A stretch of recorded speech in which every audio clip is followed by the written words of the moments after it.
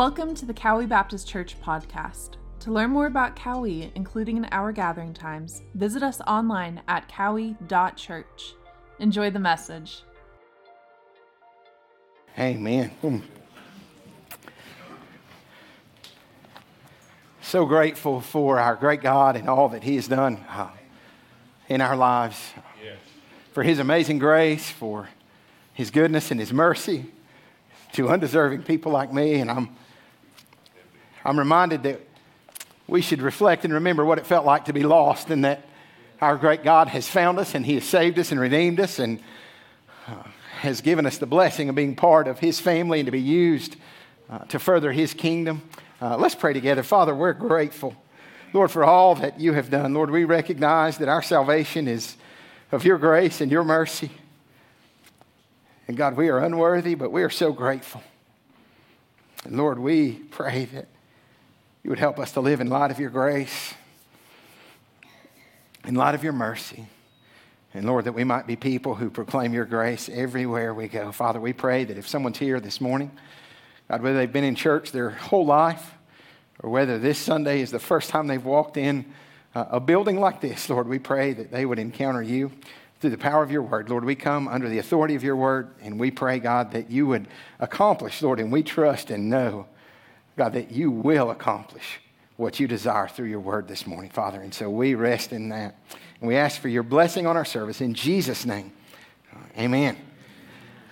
You know, a lot of us may spend time looking for things that we have misplaced. Our staff kind of laughs at me sometimes, and they enjoy some of those moments because all of a sudden they'll just see me kind of wandering around the office, and I'll be just kind of looking, not saying much, just kind of looking here and there.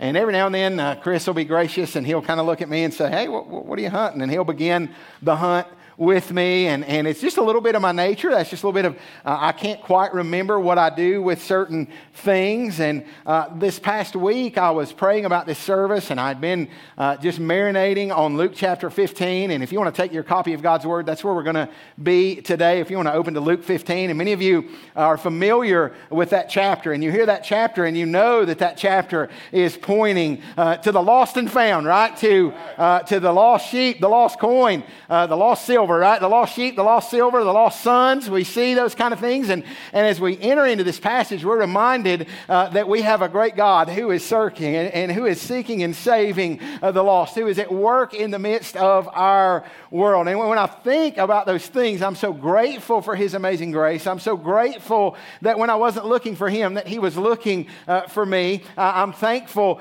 for His goodness and His mercy and His work on the cross that has made a way for us to be saved. Now, when I think about losing things around the house, and when I think about this passage today, last Sunday I got home from church, and my son Grant, who is almost 13, had lost something of great value to him, right? And we know what it's like when we're looking for something that's of great value. And so we got home, and he was on a search for his AirPods. Now, things have, I saw like the students popped up. They're like, yeah, we got to help him find those things, right?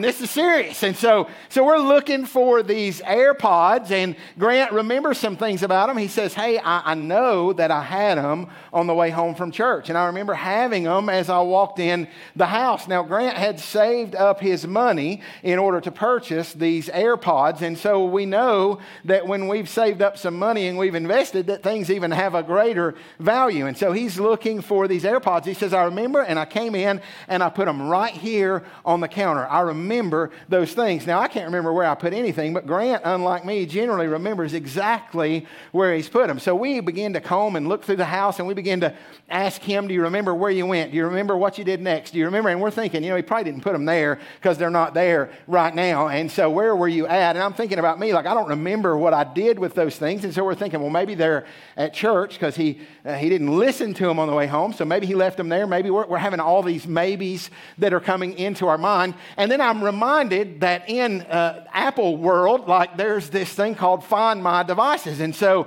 in my iPhone, I'm able to pull up all of my family's devices. And so I pull up the Find My Device function and Find My iPhone function, and I see this, Grant's AirPods are home now. So it kind of narrows the search just a little bit. we began to keep looking, and we go through this week, and we're looking for these AirPods, and we're trying to find them. We're going everywhere. We're looking through the trash. Like, I've learned, like, I'm pretty bad at just kind of leaving things laying around. And our house would be a tremendous mess if it was left up to me. But my wife is not so much about laying things around. And when things are out of place, she will put them somewhere for us sometimes. Mm-hmm. Some of y'all said, mm-hmm. You're supposed to say thank you because you don't want to get in trouble right now. And so we're coming up with these ideas. I'm like, I'm sure Sherry may have put them somewhere. And so we've been looking everywhere from these. And I'll go ahead and tell you, we found those later this week. It took us like all week long. And there was this moment where we were able to look on a camera. And on this camera, it showed Grant laying those on top or beside of Hope's purse on that counter. And we didn't get to see exactly what happened from that moment. But we happened to see that. And so Sherry goes and opens up the bottom pouch on Hope's purse. And in the bottom pouch is his AirPods. And so Grant immediately is rejoicing. I'm getting messages, we found the AirPods! And Grant's, sending messages to Hope going, you have some explaining to do about my AirPods, right? And so there's that kind of moment, and we're all rejoicing because the lost had been found. But as I was thinking about that, and I was thinking about Luke 15, and I was thinking about this beautiful picture that Jesus is going to give us, he's going to teach us through parables, right? There's these earthly stories with a heavenly meaning, and we're going to see some things about our great God. We're going to see some things maybe about ourselves in the midst of that story. And I'm reminded as we begin this chapter, and we're going to look at the context of this in just a moment, that by the end, we see this elder brother who is at home, but the thing that stuck out to me was there were Grant's AirPods, and we were looking for them everywhere, but they were at home, and they were lost at the Father's house. And I want to speak to you this morning on Luke 15 and the parable of the lost sheep, the lost coin, and the lost sons. And I want to challenge you with this thought that we can be lost in the Father's house. And we're going to jump in this morning. In Luke chapter 15, beginning in verse 1, the scripture says this: Now all the tax collectors and sinners were coming near to listen to him. Now remember last week, and what a blessing it was to get to team teach with Pastor Chris, and just an amazing job that he did in that. And if you remember last week, there was these strong words of Jesus where he said, if anyone would come after me, let him deny himself and take up his cross and follow me. If you follow along in Luke chapter 14, you're going to see strong words like that from our Lord and Savior, Jesus Christ. You're going to see things like, if anyone comes to me and does not hate his own father and mother and wife and children and brothers and sisters, and yes, even his own life, he cannot be my disciple. And there's this challenge and this call that we would love him so much that everything else would pale in comparison to that great love that we would have for him. We would see crowds are beginning to gather and they're beginning to follow Jesus. We would read of the feeding of the 5,000 and how those would come for what Jesus might give them and the challenging words that he might give in response to that. But in this passage, we see that there's another group of people that have begun to gather around Jesus. There's another group of people that have desired to be in his presence. These tax collectors and these sinners, they're attracted to Jesus. And I want to remind you this morning that Jesus loves people that no one else does. That Jesus loves people that society might look at, that the world around us might look at, that he loves those people that are publicly, notoriously sinners. He loves them. He engages with them. The undesirable, Luke 19:10 says that the Son of Man came to seek and save that which was lost. And that Jesus is one who is loving sinners, right? And what we see is that there's some people that don't like it. The religious people of that day are not excited about Jesus' embracing and loving of the tax collectors and sinners. Verse 2, he says, both the Pharisees and the scribes began to grumble, saying, this man receives sinners and eats with them. They're unhappy about this moment. And Jesus, verse 3, begins to teach them a parable. And for the sake of time, we're not going to read every verse, but there's three parables, three stories that we see in this chapter, and they're all reinforcing the same truth. And then there's one particular group of people that Jesus wants these Pharisees and scribes to get a good glimpse at and see themselves in the story. Now, in verse 3 through 7, we read about this shepherd who has 100 sheep. And this shepherd has 100 sheep, and one of those wanders off, right? And this sheep wanders off because because it's a sheep. That's what sheep do, right? That's what God refers to us as his sheep. They're not the smartest animals in the barnyard, right? And they wander off. This sheep wanders because of its nature. And we see this loving shepherd leave the 99 and he goes after the one. And what we see is that he scoops it up. He places this sheep on his shoulders and he begins to come back. And as he carries this sheep back in the loving hands of the great shepherd, right, we see this beautiful picture. And when he's doing that, he's inviting everyone to come. He's so excited that he has found this lost sheep. So he is inviting his neighbors, everybody come, rejoice with me. Look what's happened. You know, this week I was at Country Kitchen and one of the guys that was there with me is in the room, right? We're at Country Kitchen. There's this dog that gets loose out of in front of Country Kitchen. This dog's going everywhere. And his little owner, the little lady, she is chasing him. The dog thinks it's a game. The dog has no idea that he's in danger. The dog has no idea that he's in a mess, but his owner is chasing everywhere. And we were blessed to get to see this dog kind of run and be caught. And then she picks him up. She puts him in the car. I was thinking, man, it's a great week for lost stuff, right? And so the lost dog was found. And everybody outside of the Country Kitchen restaurant is rejoicing because the dog was found. The dog was safe. And in Luke 15, verse 7, Jesus says this, I tell you that in the same way, there will be more joy in heaven over one sinner who repents than over 99 righteous persons who need no repentance.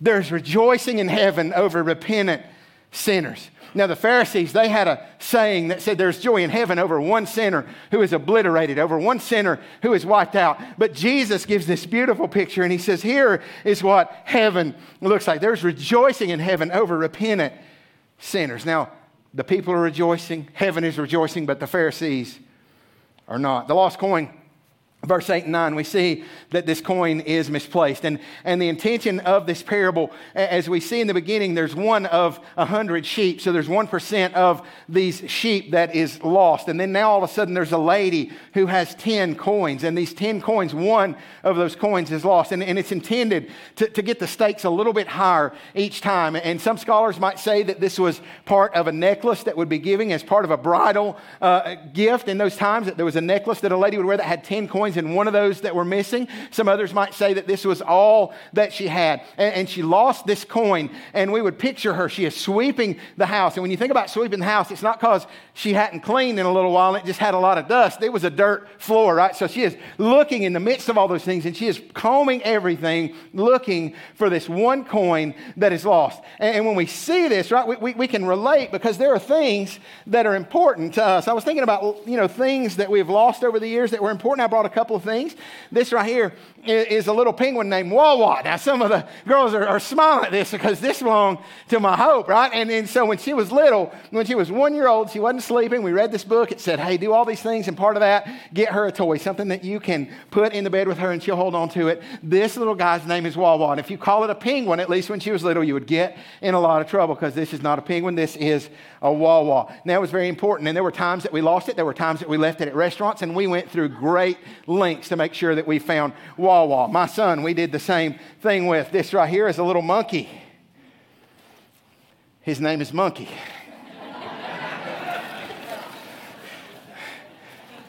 It's his name. I didn't name him. And so Grant loved this little monkey. And so anytime we would go, he would make sure he had his little monkey. And at night, he had his little monkey. Well, one time, Linda and Michelle Dowdle, they would always look after our kids when we were doing things. And Linda and Michelle had him, and they were driving home. And Grant said, "Monkey fly." And he put him out the window, and he's like, woo! Y'all know the rest of the story, right? He did. He did fly. He flew. And so they let us know that like Monkey flew. And so they're on the side of the road, right? And they are searching for this lost monkey because there's a little boy who is distraught. Now, the monkey didn't even know he was lost, right? But the monkey was of great value to my son. And so once we lost the one monkey, we said, we're going to make sure we...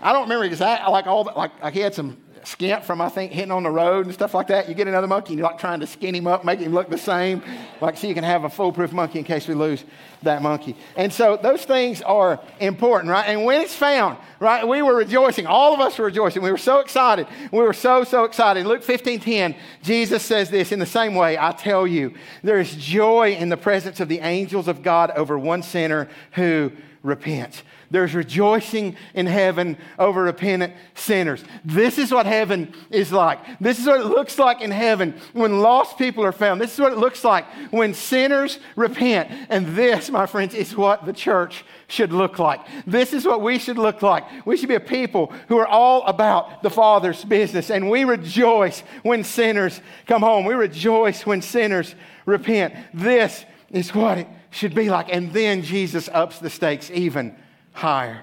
And in your Bibles, there may be a place that separates this passage, and it'll say the prodigal son. And we think the prodigal means someone who has wandered off, but it's simply this wasteful. Prodigal just means wasteful, and this thought of just spending everything, this thought of just being crazy, reckless with the things that we have, with the money that we've had. And so here's this prodigal son, right?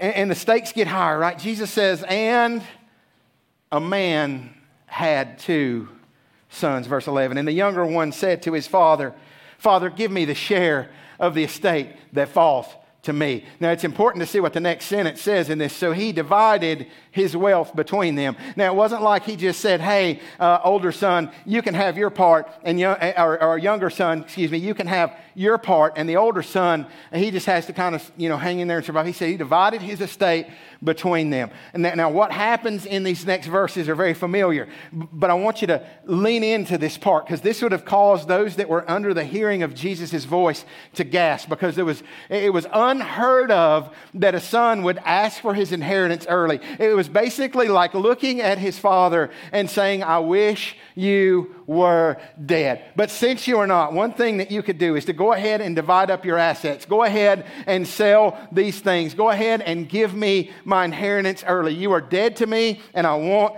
these things. Cash in your retirement. Give me your part. And here's this devastated father, and he is giving his inheritance. He's giving this piece. He divides his property among them. Verse 13, and not many days later, it didn't take him long once he had those things that he began to be thinking, you know what, I'm going to go and I'm going to do my own thing. And verse 13 says that not many days later, the younger son gathered everything together and he went on a journey to a distant country. Now we can imagine these moments. He's looking and he's saying, I can't wait to get here, because what I'm going to find there is going to bring me pleasure. It's going to give me the joy that I'm waiting for. I'm tired of being home. I'm tired of being in that place, and I'm going to go and I'm going to find joy. And the scripture says that he goes to this distant country, and there he squandered his estate with loose living. Now, you can imagine that in some of these first things, he was probably pretty popular. He had wealth, he had things, and all of a sudden, when he's in this distant country, I imagine that there was a time before he hit the bottom that probably seemed fun. There was a time that was experiencing some of the pleasures of this world in those moments. But the scripture says that he squandered his estate with loose living. And in verse 14, when he had spent everything, a severe famine occurred in the country, and he began to be impoverished. Now, when we read that word squandered, right, I want you to understand this is the condition of all of us. This is the condition of humanity. When we read about the fall, what we understand is that Adam and Eve, right, they squandered all the blessings and all the goodness and all the blessings that they had for this one forbidden fruit, right, for the one thing that they couldn't have. They were willing to trade it all, right, to go their own way. And what we see is that we have those same tendencies in our life, right, that we are sinners by nature and by choice. And when we spend everything, he had got rid of everything, and all of a sudden he hits the bottom. Now, this is not just an economic downturn. This is not just that gas prices are 20 cents higher at the pump or $1 higher at the pump. This is not just the stock market has fallen a bit. When it says severe famine, this is a serious moment. He's got rid of everything. He's gone to every pawn shop that you could think of. He's got rid of everything that he can, and he is down to nothing. And what we see is that he had made it for a little while. Nobody wakes up one morning and says, you know what, I want to get all this stuff on my dad's and I'm going to go spend it all. I'm going to go blow it all on things that don't matter. That's not how it works. But gradually, those kind of things happen. And what we remember in the old saying is that sin will take you further than you want to go, right? It'll keep you longer than you want to stay, and it will cost you more than you want to pay. And that's what we see in this passage. He has squandered everything away, and he is in a mess. Look at verse 15. So he went and hired himself out to one of the citizens of that country, and he sent him into the fields to feed swine. And he would have gladly filled his stomach with the pods that the swine were eating, and no one was giving anything to him. Right? He reaches a place of desperation. And he tells him, he's like, I'll do anything. And this Jewish young man finds himself feeding the pigs, right? And I want you to understand that this is a much bigger deal than what we would even catch on the surface, right? If we understand things about these Jewish children, right, they could not touch swine. This would have been another moment, right, where the listeners would have gasped, right? They're not to have any contact with pigs. They didn't have piggy banks. They didn't have, I'm telling you, this was like as far as you could imagine, right? They want nothing to do with this. And here he is feeding the swine, and he recognizes that he would like to be eating what those pigs are eating. He recognizes that they're eating better than he is, and nobody's looking after him. All those friends that probably were close to him when he was able to provide the party, all those things that promised him the popularity, all those things are gone. All those things have ended up with nothing, and nobody's giving him anything. And so we see him in this desperation, and he makes this declaration, right? He understands his condition. He understands the place that he is in. Look at verse 17. It says, when he came to his senses, how many of my father's hired men have more than enough bread, but I'm dying here with hunger. And so he's in this place of desperation. He comes to grips with this moment of where he's at, and he makes this declaration. He's like, my father's hired hands have more than enough to eat, and here I am starving to death. And then he says, you know what? I know what I'm going to do. I know what I need to do. I'm in this mess, but I'm going home. So he makes this decision, right, to head home, and he begins to think about what's going to happen when he gets there. And so you can imagine him. He's wrestling with all this, and he's like, I've got to go back to my father, and I need to prepare exactly what I'm going to say. I need to prepare how I'm going to talk to him. He prepares this apology letter. Verse 18, he says this. He says, I will get up and go to my father, and I will say to him, Father, and this is a beautiful picture of repentance. Can I remind you, he says, Father, I have sinned against heaven and in your sight. He says, listen, not only have I sinned against you, but I've sinned against God. That's what repentance is, when we understand that we've transgressed against the holy God. David, when he was repentant of his sin, he said, against you, O God, and you alone have I sinned. And here he is, he says, I have sinned against heaven and in your sight. And here's what he says. He says, I'm no longer worthy to be called your son. He said, I'm no longer worthy. Blessed, right, Jesus said, are the poor in spirit. Blessed are those who recognize their desperation, who recognize their need, who recognize their unworthiness, right? And he says, I'm no longer worthy to be called your son. Make me as one of your hired men. So he gets up, verse 20, and he says, while he was still a long way off, his father, it says, so he got up and came to his father. But while he was still a long way off, his father saw him. Right, his father had been looking for him. His father was waiting for him. And the scripture says that his father, while he was a long way off, that he saw him.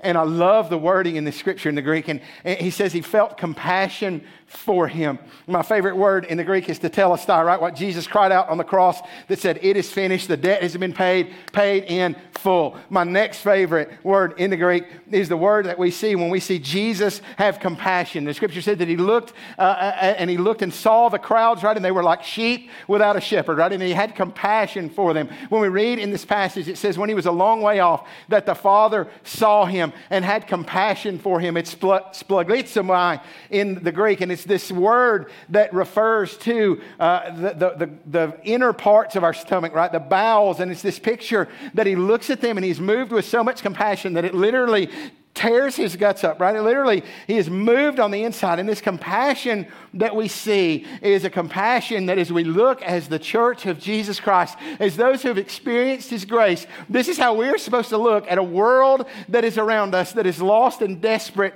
for the gospel of Jesus Christ. And it should tear us up. It should move us on the inside, and it should move us to a point that it moves us to action. And so it says that his father saw him. He felt compassion for him, and that this father, and understand in this ancient culture, in this time, we don't see many men running right now, right? But here's the thing, in this ancient time, for a man to slip up his robe and to get undignified and to run is a crazy thing to happen. And here this father's moved so much for his son that he pulls up his robe, that he pulls up these things, and he begins to run, and he goes and he embraces him, the scripture says, and he kissed him, right? He had compassion for him. He ran to him. And then he says this, he says, listen, here's what I want you to do. He said, go and get the best robe. Go and get the best robe for him. And go and put it on him. And the best robe, guess who that would have belonged to, right? The best robe would have belonged to the father. Then he says, go and get the best robe and put it on him and get a ring. He said, I want you to put a ring on him because I want to restore the authority. He's going to be restored as a son.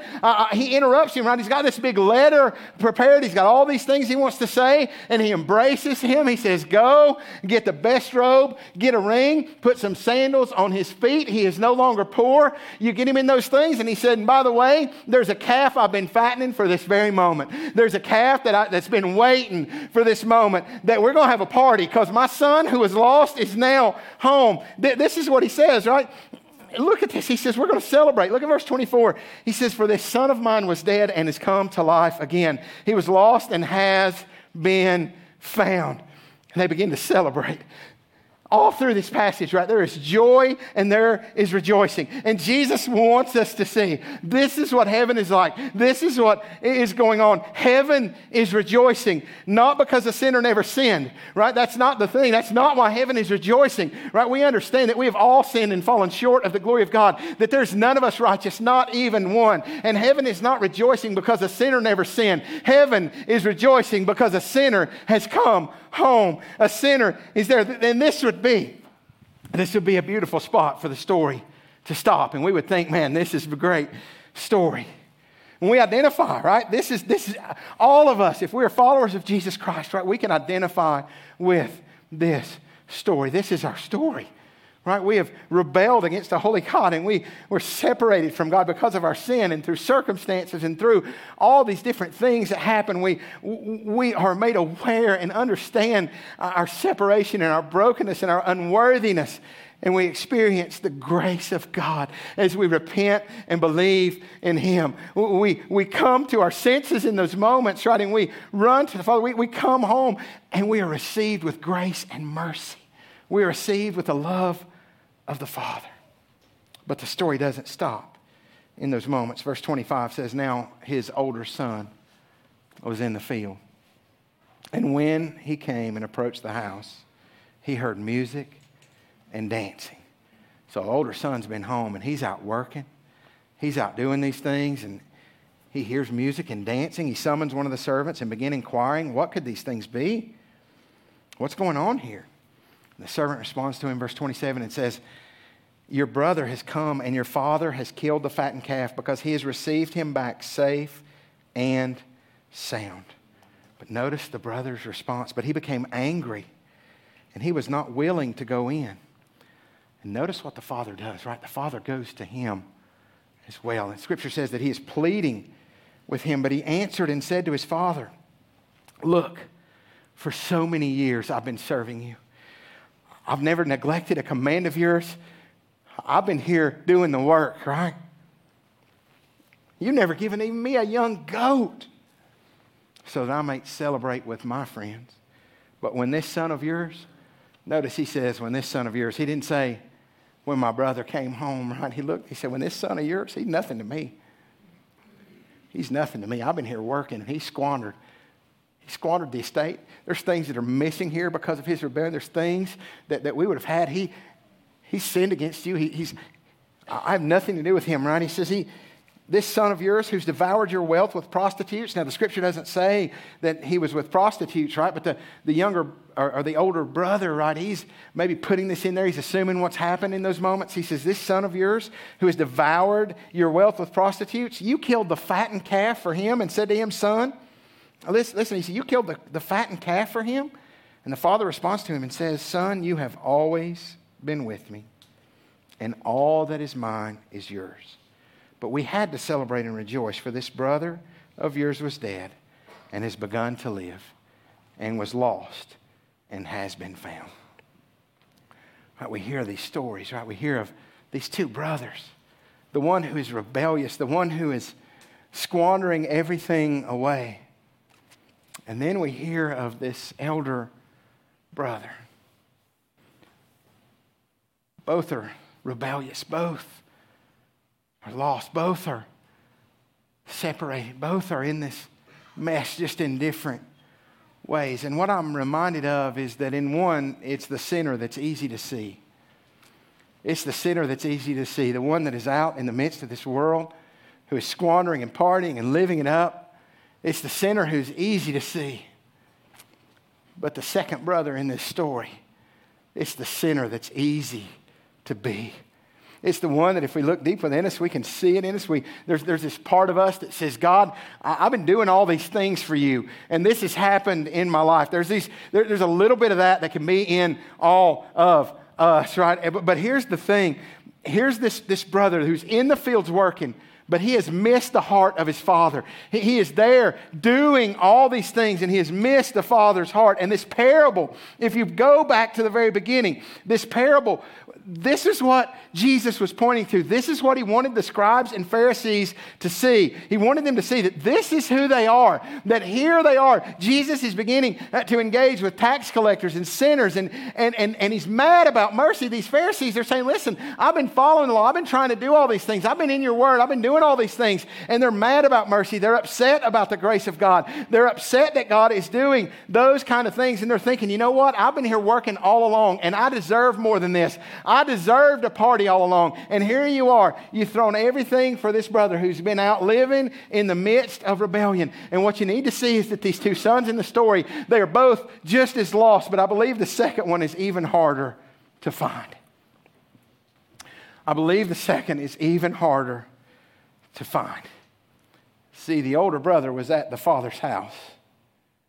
But just like those little AirPods were home now, they were lost as they could be. And here was this older son at the father's house. And he was lost in the father's house. There was a celebration that was going on. There was this brother that had come home in repentance. There was a party that was taking place, and the older brother should have been rejoicing in those moments just the same. But he was upset because of the grace of God. He was so busy working for the Father that he had missed the heart of the Father. And if we have missed grace, listen, if we are upset when people receive grace, if we have missed grace, then we have missed everything. If we have missed that, we have missed the heart of the Father. And the desire of the Father in this passage was simple: for sinners to come home. God welcomes and forgives repentant sinners. That's what this passage teaches us, that God welcomes and forgives repentant sinners. And here the story ends. Right, I told you where we found the AirPods, and the story kind of completes, but here this story ends. And in a lot of ways, it feels like it's ended without the rest of the story. What happened to the older brother? What went on? What's going on? But I want to remind you in closing that the story ends with a cross. See, the story ends with the grace and mercy of Jesus as he made a way for both the rebellious and the self-righteous to turn from their sin and to trust in him. The third son in the story, that's who the whole story's about, right? He's the one telling the story, and his name is Jesus. And in his mercy and grace, he goes to the cross, and if we believe and repent of our sins, he clothes us in a robe of his righteousness and allows us to be able to come into the presence of the Father. He goes to the cross and takes on all of our sin. He takes all of our mess, and he begins to call out and invite us to come to the Father. Jesus said, I am the way, the truth, and the life. And he said, no one comes to the Father except through me. And those that come through me, they're clothed in my righteousness, not in the works of their own. And see, just like the son in this story, clothed in a robe from the grace of his Father, we are clothed in the righteousness of Christ, not because of our works, but because of what Jesus has done on the cross. And our response, right, no matter whether we are out in the midst of the world going our own way, rebellious, or whether we are self-righteous, maybe we've grown up in church, maybe we've been in those places, right? Maybe we say, you know what, I've been in church my whole life. Listen, we both need a Savior. The only way to a relationship with the Father is through Jesus Christ. No matter how much we've done, no matter how much work. So many times we talk to people and they say, hey, I think I'm going to be able to go to heaven because my good outweighs my bad or because of all these things. I want you to understand the only way that we will be able to go to heaven is because we have repented of our sin and placed our faith in Jesus Christ as Lord and Savior. And we have a righteousness that's not our own. We've been made right through belief and faith in Him, clothed in a robe of the righteousness of Christ. See, Jesus is how the Father runs to us. It's how the Father extends compassion to us. And my hope is this morning that no matter where we are, that we might hear the words of the Father who would say, come home. Come home, my grace is sufficient. Scripture says that it's by grace through faith that we are saved, not of works, lest anyone should boast. My hope is that we might look to the cross of Christ. There's a fear when I read the Scriptures, and as I read the Sermon on the Mount, there's a place in Matthew 7 that causes me to shudder, causes my heart just to stir and to move. And there's this place in the Scripture where Jesus says, many will come to me in that day. As I think about those people that would come in that day, Jesus said that many will come and say, did I not do all of these things? In your name, was I not a deacon? Was I not a pastor? In your name, did I not cast out demons? In your name, did I not do all these works? And the Scripture says that they would hear these words, depart from me. I never knew you. We can be in the Father's house. We can be in the Father's house for years and not have a relationship with Jesus. And my fear is that there are people that will stand before God one day. And the reason that fear is in my life so strong is because I was one of them. For many years of my life, I would say, I'm a Christian. What else would I check, right? What else would I be? I'd been to church.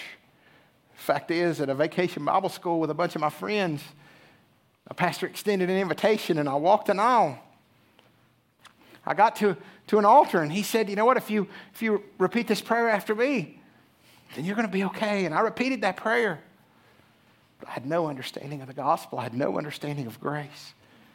All I knew is that he said, if you don't want to go to hell, this is what you need to do. And hell is a real place. But I want you to know, heaven is not going to be filled with people that are simply afraid of hell.